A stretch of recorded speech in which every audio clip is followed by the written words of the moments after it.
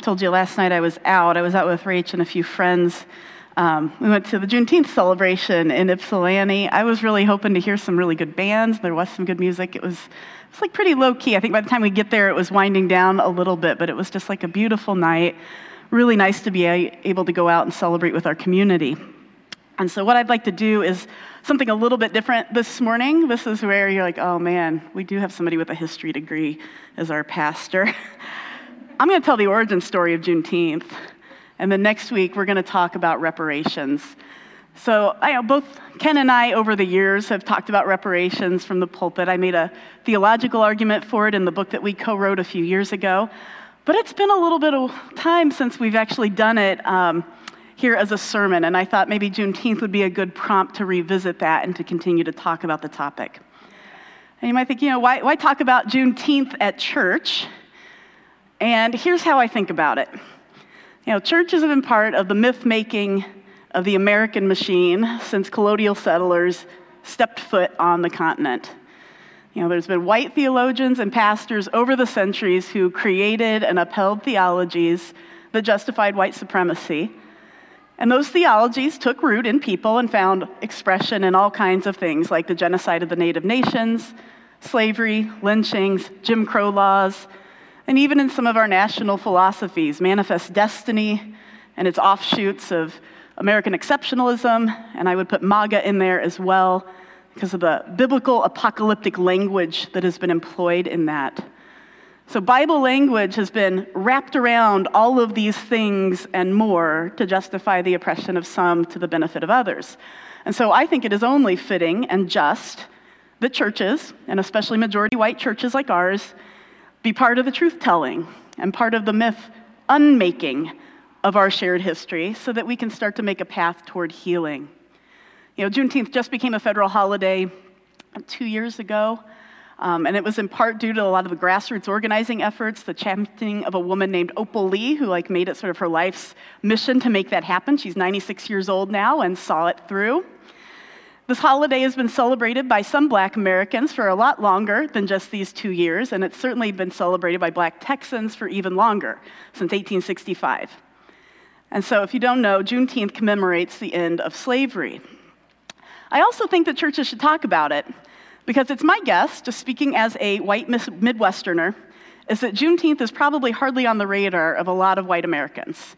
And I would even wager that a lot of my family back in Indiana doesn't know what it is. Sorry, Mom, if you're on there, but it's probably, I'm guessing. I have a degree in history. It was barely on my landscape of learning, just more like a little blip. And so I thought, let's talk about the story of Juneteenth together. So I've got a little bit of a mind for dates. I know not everybody does, and that's okay. Civil War, 1861 to 65. You don't really need to remember that, but that kind of puts you approximately where we're at. I'm going to back up even a little bit further here into the early 1800s and say maybe a long time ago, well, not so long ago, in a land maybe not so far away called Texas. It was under the control of Spain, who had colonized Mexico. And so Spain had really wanted to stake a claim in that space, but they had a problem. The area that we now call Texas wasn't empty. Who would know? Right? People lived there. It had native occupants from several tribal nations, including from the Comanche Nation, which was a people who were known to be great warriors. And so as settlers from Spain and from Mexico and a few from the United States moved onto that land with Spain's blessing, the Comanche would attack them and raid them. And we can understand why.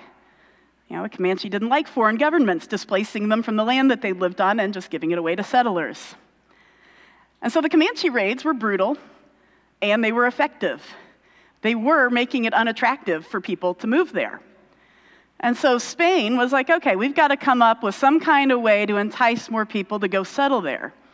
And so they came up with something called impresario grants.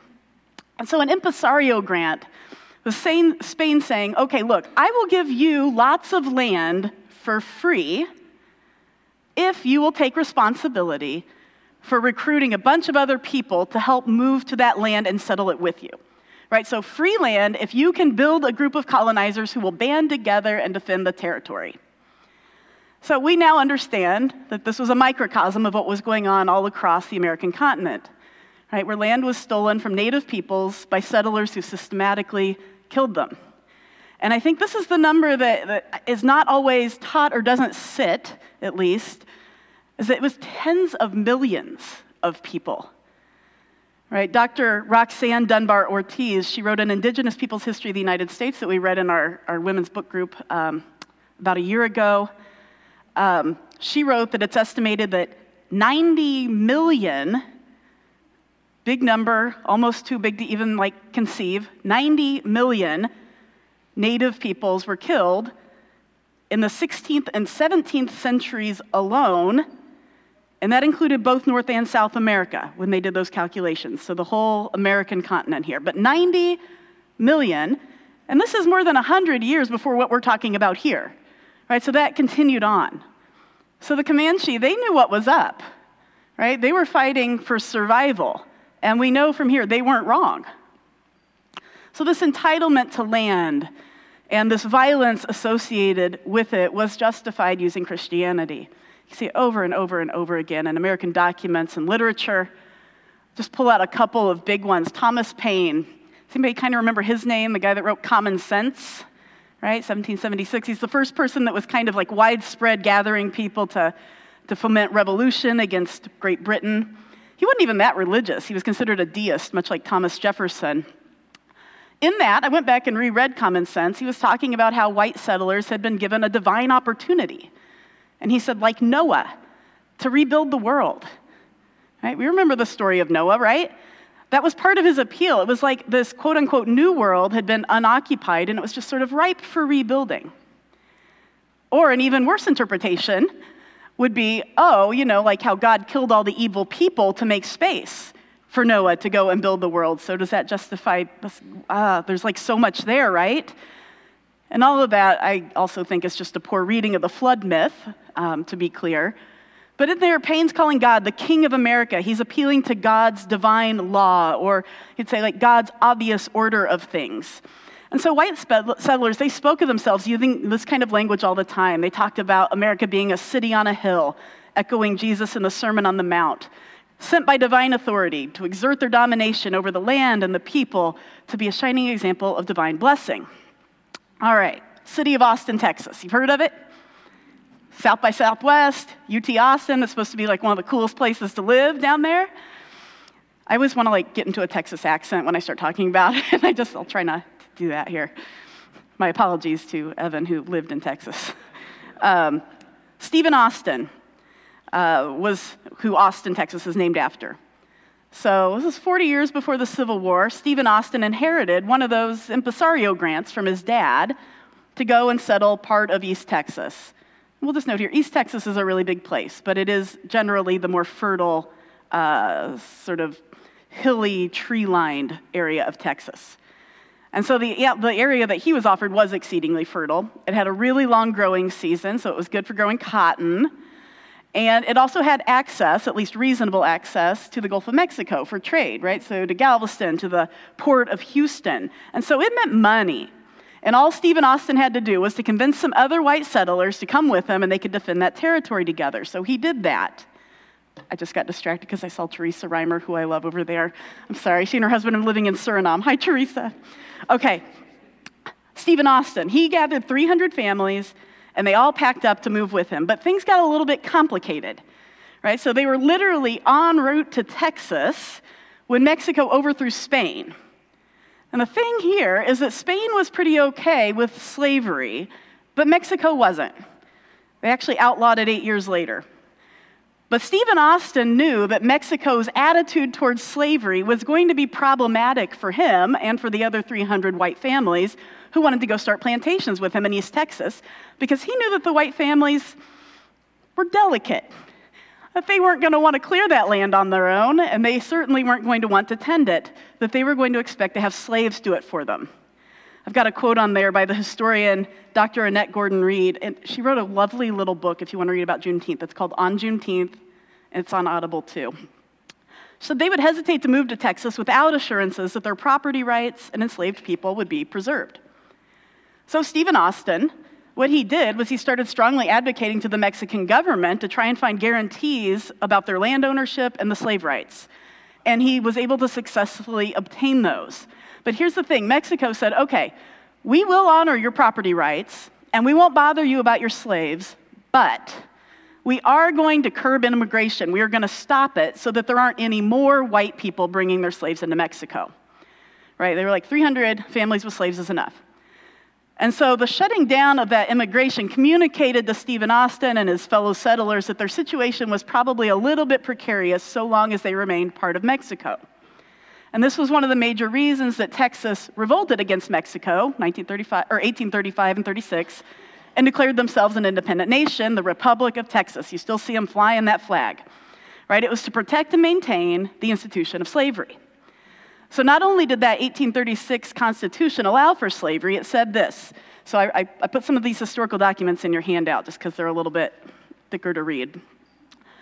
Congress shall, this is Texas Congress, shall pass no laws to prohibit immigrants from bringing their slaves into the Republic with them. In other words, you're free to come on, holding them by the same tenure by which such slaves were held in the United States, nor shall Congress have power to emancipate slaves, nor shall any slaveholder be allowed to emancipate his or her slaves without the consent of Congress. So in other words, Congress doesn't have the power to set slaves free. Slave owners can't set slaves free without the consent of Congress, which, by the way, we just said they can't do that. And by the way, if you decide to go around and not get Congress's approval, we're just going to say it's also illegal for freed slaves to live here, and we will deport them, right? So it's like, don't try and find a loophole. This is what we're doing. It's here to stay. Well, the Republic of Texas didn't last very long. It lasted about a decade, and there's lots of reasons for that, but probably the main one was that cotton prices crashed, and then the white settlers there felt vulnerable to Mexico coming and taking them back over. Right, because they'd never recognized Texas's independence. So the Texans were like, what do? They started lobbying the United States to become part of the Union, which they assumed would protect their right to maintain slavery. And the U.S. finally said yes. There had been some hesitation because there was a lot of conversation about whether or not adding another slave-holding state into the Union was wise at a time when it was growing precarious. But they went ahead and said yes, and when they did it, they had to fight the Mexican-American War to do it, and it was messy. In the end, Texas became a slave-holding American state. That's the bottom line. At that point, white people and their slaves started pouring into Texas, coming for free land, coming for what they assumed was going to be a safe haven for slavery, regardless of what was happening in the rest of the country, as abolition movements started to pick up steam. And so the number of enslaved peoples in the state over the next decade tripled to about 200,000. So you've got white wannabe plantation owners who are packing up and forcing their slaves to walk to Texas. And by 1860, black people comprised a third of the population of the state. Now, I think it's easy, too, to just like run across that, like, oh, okay, 200,000. Imagine 2 Michigan stadiums of slaves being forced to walk across the South in the humidity and the heat to go over to settle Texas and to clear the land. That's a lot of people, and it's a lot of work to go through to maintain your slavery. Well, when it became apparent that the institution of slavery was under fairly serious threat in the United States, Texas joined with the other southern states. They seceded from the Union, and they joined the Confederacy. And a few of those states issued what are called declarations of causes of secession. And so I actually just included a link because you can read every single one of those online for free. I just want to call out a couple of portions from Texas's to make a point, so just stick with me here. She, Texas, I don't love giving gendered things to states. They taught us not to do that now, but she was received as a commonwealth holding, maintaining and protecting the institution known as Negro slavery, this servitude of the African to the white race within her limits, a relation that had existed from the first settlement of her wilderness by the white race, and which her people intended should exist in all future time. In other words, from the first time white people settled here, it was for slavery, and that's what we intend for it to be. It goes on, that in this free government, and this is their emphasis is in the original, all white men are and of right ought to be entitled to equal civil and political rights, that the servitude of the African race, as exists in these states, is mutually beneficial to both bond and free, and is abundantly authorized and justified by the experience of mankind, and revealed by the will of Almighty Creator, as recognized by all Christian nations, which also isn't true because Britain had abolition anyway, 1833, I think. While the destruction of the existing relations between the two races, as advocated by our sectional enemies, would bring inevitable calamities upon both and desolation upon the 15 slaveholding states, thereby we succeed, blah, blah. In other words, they're going to take away slavery and we're livid, that's why we're leaving, right? They all name slavery, every single one of those causes of secession. States' rights play only a little tiny bit, and the only reason they name them is because they want to maintain the right to uphold slavery. Right? Just read them, and so probably nobody here is hearing this, but maybe you are from your family, but I'd say states' rights, my arse, right? It was about the protection of the white race and its entitlement to free land and free labor at the expense of the native nations and black people, and by divine law, they meant God-ordained law as they interpreted it. So in fact, Texas fought with the Confederacy. And because Texas, is geographically away from what was the center of the Civil War, it became this sort of haven over on the side for the Southern slave owners to escape the fighting and go to a place where they were thinking that maybe abolition wouldn't be able to be enforced. So during the Civil War, just in those 4 years, the number of slaves brought to Texas nearly doubled. But meanwhile, in the middle of the war, President Lincoln issued an executive order that we know as the Emancipation Proclamation, declaring slaves in the Confederate states to be free. Now we note this did not free the slaves in the border states. That includes Kentucky, West Virginia, Maryland, Delaware. But it did free the slaves in the Confederacy, which would have included Texas. And what this allowed was for escaped slaves from the South to go and join the Union Army to fight for their own liberation, fight for the liberation of their people, and be paid for it. So technically, the slaves residing in Texas were legally free in 1863, but nobody was there to enforce it. So Southern plantation owners and their slaves just piled on into Texas. And it was 2 years later that Robert E. Lee surrendered to Ulysses S. Grant, and the war was declared over. But even at that point, fighting was still taking place in these little pockets, and some Southerners were just refusing to free their slaves. They're just like, who's going to make me? And it took the presence and the power of the U.S. Army to compel that liberation in many places. Right? And so at that point, slaves in Texas still didn't know that they were free more than 2 months after the end of the war. It was on that morning of Juneteenth, 1865, Union Major General Gordon Granger sailed into Galveston. I'm like, somebody needs to make a poem if they haven't. General Gordon Granger into Galveston. Sailed in, 2,000 federal troops with him to enforce the freedom of the slaves in Texas. Legend has it, he read aloud General Order Number 3 from his balcony to a crowd of people below. It says this: people of Texas are informed that in accordance with the proclamation from the Executive of the United States, all slaves are free. This involves an absolute equality of rights and rights of property between former masters and slaves, and the connection therefore existing between them becomes that between employer and hired laborer. Now, there's no historical evidence that this was actually read out loud in front of a crowd. There's no photos, there's no diary mentions. It's much more likely that it was written on flyers and distributed throughout the city. It was put in churches and in public places and spread via word of mouth. And as it did, we know that Black Texans rejoiced. We do have diary evidence of that. Black people gathering and singing and dancing and eating and celebrating their freedom in various parks and churches around the state. Meanwhile, some white Texans retaliated. In one town, they whipped dozens of freed slaves for celebrating. And so Gordon Reed says, all over the South, but in Texas particularly, whites unleashed a torrent of violence against the freed men and women, and sometimes the whites who supported them, that lasted for years. There's the allies right there. Every Juneteenth going forward then, the Black people of Texas commemorated what they initially called Jubilee Day, taken from the biblical Jubilee when slaves were to be set free. And it started, they think, mostly by being celebrated in churches and in parks. Eventually, it became known as Juneteenth. And so while slavery did not completely end in the border states of Delaware and Kentucky for another 6 months, with the ratification of the 13th Amendment to the Constitution, Juneteenth was like a significant milestone of like, it is finished. So why go through all that Texas history from the pulpit? I did it because I want us to understand how determined some people were to uphold slavery. Right? That it was the backbone of every decision made by the white Texans. and I would say a lot of white people throughout the United States. I want us to see how they clung to white supremacist theologies that told them that divine law supported their dominance and their oppression that they were exerting, irregardless of love your neighbor as yourself. I want us to see how freedom, even after it was officially and legally declared, wasn't enacted willfully by many people, and it was actively resisted by violence. I was talking with a friend this week, and it wasn't about Juneteenth in particular. We were just kind of talking about politics. I was driving him to something. He mentioned that he thought, one political party is just fighting against this sort of natural journey toward more progressivism. I don't know why they don't just give up. It's just going to happen.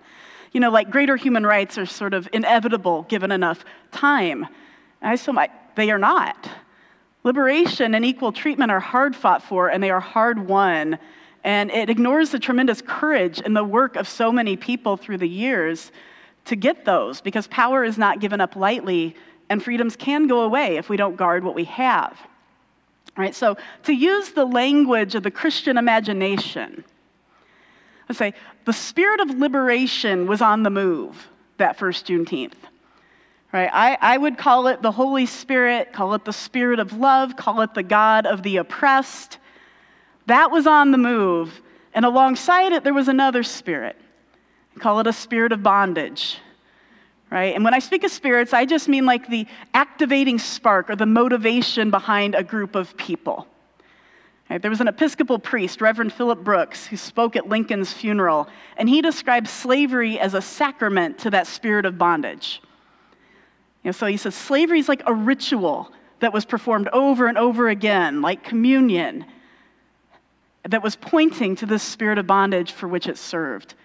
And I would say both of these spirits still exist today.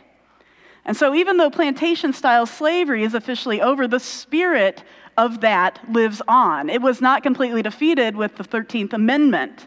It morphed into different manifestations, from slavery to lynchings to Jim Crow laws to the prison industrial complex, which we would say also has modern-day slavery, to over-policing, to Indian reservations and violations of tribal sovereignty, and all of the other past and yet still present powers and principalities of white supremacy, which continue to haunt us today. And this spirit lives inside of us as a society. We just looked at the Minneapolis PD report that came out this week. It talked about the systemic racism that was so pervasive, which, people knew, but it's, you have it codified in these hard numbers and you go, oh, there it is. Right? The sins of our forebears are in our systems, and they're in our laws, and they're in our policies, and they're in our practices, and they're in our neighborhoods. They're in which schools we fund and don't fund. They're in which schools we send our kids to and don't send our kids to. It's in who has access to clean air and to clean water and who does not, who receives better medical care. It's manifest in who is leading our businesses and our institutions, and in who's able to get a loan and who is not. It's what is meant when somebody talks about systemic institutional racism, or it's sometimes called critical race theory. And these are just fancy words for history and for getting at the truth. And it is the truth that has the power to set us free. It's that place of rigorous honesty that we have to come to if we are going to come to terms with and truly heal the country's trauma and history. Right? And that's why Juneteenth is so important. It's why making it a federal holiday was necessary. It's a day that we can set aside to tell the truth about our shared history, even if it makes us a little uncomfortable in the present, because it's what's required for us to have a more hopeful future. So I just want to encourage you. Some of you will have tomorrow off, some of you don't. If you do, celebrate Juneteenth. Tell your kids about Juneteenth. If you're white and you haven't celebrated it before, maybe start a new tradition. Rachel and I were talking about that in the last couple of weeks. We haven't really celebrated it. Maybe we come up with some sort of ritual that we do. I think we should always be trying to support Black-owned businesses throughout the year, but maybe we go to Cuppies or something out in Ypsi, and we just do that. We just know every Juneteenth week, that's where we go, and we're going to have a meal to celebrate. Because we're celebrating not just the liberty of the Black slave population of Texas in 1865, but we're celebrating the liberation that we are all working toward as we try and reckon with this national story and the ramifications, right? And we know that like both of those spirits have always been present, right? There were always people animated by the spirit of liberty, by the Holy Spirit. There were people, white people, working for abolition, right? And so we just want to embrace that we want to be filled and motivated and animated by that spirit. That's the story we're telling. That's the joy that we want to be feeling, right? 2 Corinthians says, where the Spirit of the Lord is, there is liberty, right? So we want to serve that spirit, and where we serve that spirit and where there's liberty, there is joy and there is celebration, right? So dance and eat and celebrate with our friends and tell our story, and that will be the path to healing. All right, I know I preached a little bit longer, and we usually have a little bit of meditation, like silent meditation or guided meditation, and I do want to just take maybe a minute of silence, just let the Holy Spirit talk to us. Maybe it's even about like, how can I celebrate? And people and babies make noise. I'll let us know when that's over.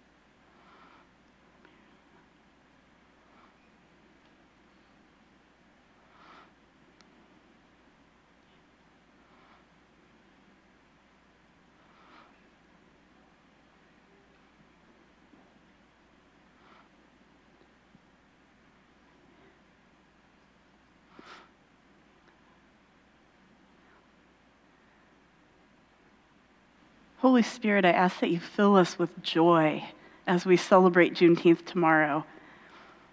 I think sometimes, speaking as a white woman, you can get a little immobilized by just feeling sort of the guilt and the weight of it.